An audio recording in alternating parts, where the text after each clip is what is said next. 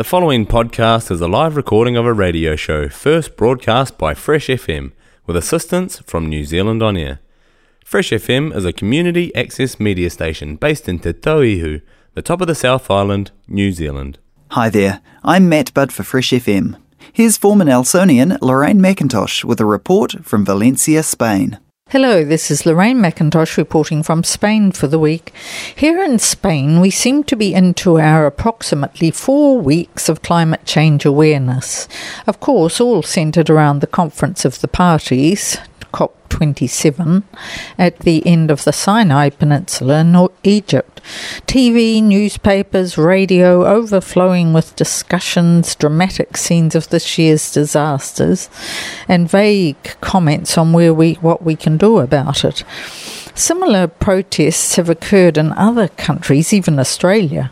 But in Spain's famed Prado Art Museum, 2 young women painted 1.5 degrees Celsius on a wall and glued themselves to the frames of Goya's famous paintings Las Majas, where one maja is painted dressed and the other is nude.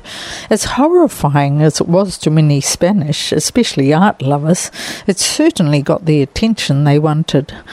No doubt they got unglued somehow and the frames repaired, but don't be surprised as a tourist in Europe now if the security you have to pass in art museums seems a bit excessive. At the same time, our president and government negotiating party were getting ready to head to Egypt. It was announced that Spain is restarting most of its biggest thermal power generator again to help manage the energy crisis.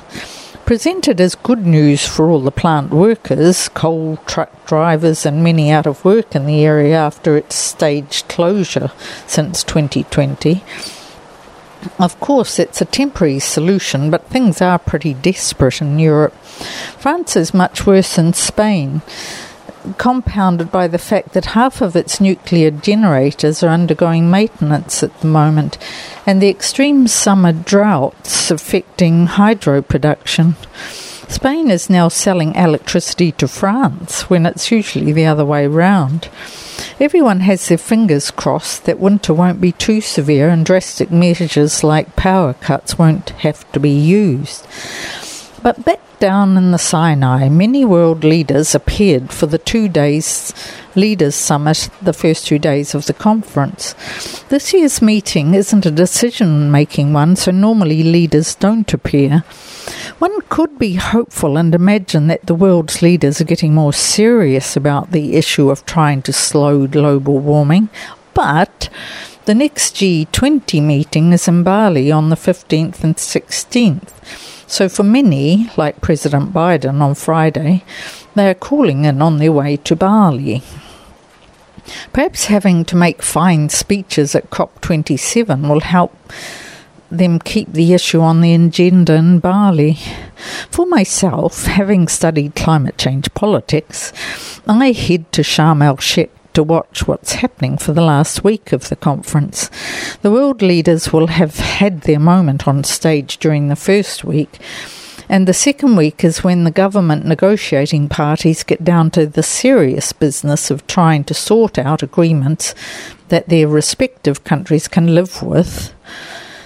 So, I will be sending podcasts each day for those that are interested in listening to more on-the-ground comment. So for this report, it's goodbye from Lorraine in Spain. Reporting from Valencia, Spain, former Nelsonian Lorraine McIntosh. Today's technology allows us to keep in touch with locals who live abroad. If you're heading overseas and would like to report back to Fresh FM listeners, ring the studio nearest you or contact Fresh FM through the website freshfm.net. The podcast you just listened to was a live recording of a radio show, first broadcast on Fresh FM, the top of the South's community access media station, with support from New Zealand On Air. The funding of Access Media makes these podcasts possible. To find similar programs by other community access media stations, go online to accessmedia.nz. If you or your group would like to know more about how you can have a program on our station, please contact us. Visit our website freshfm.net for our contact details.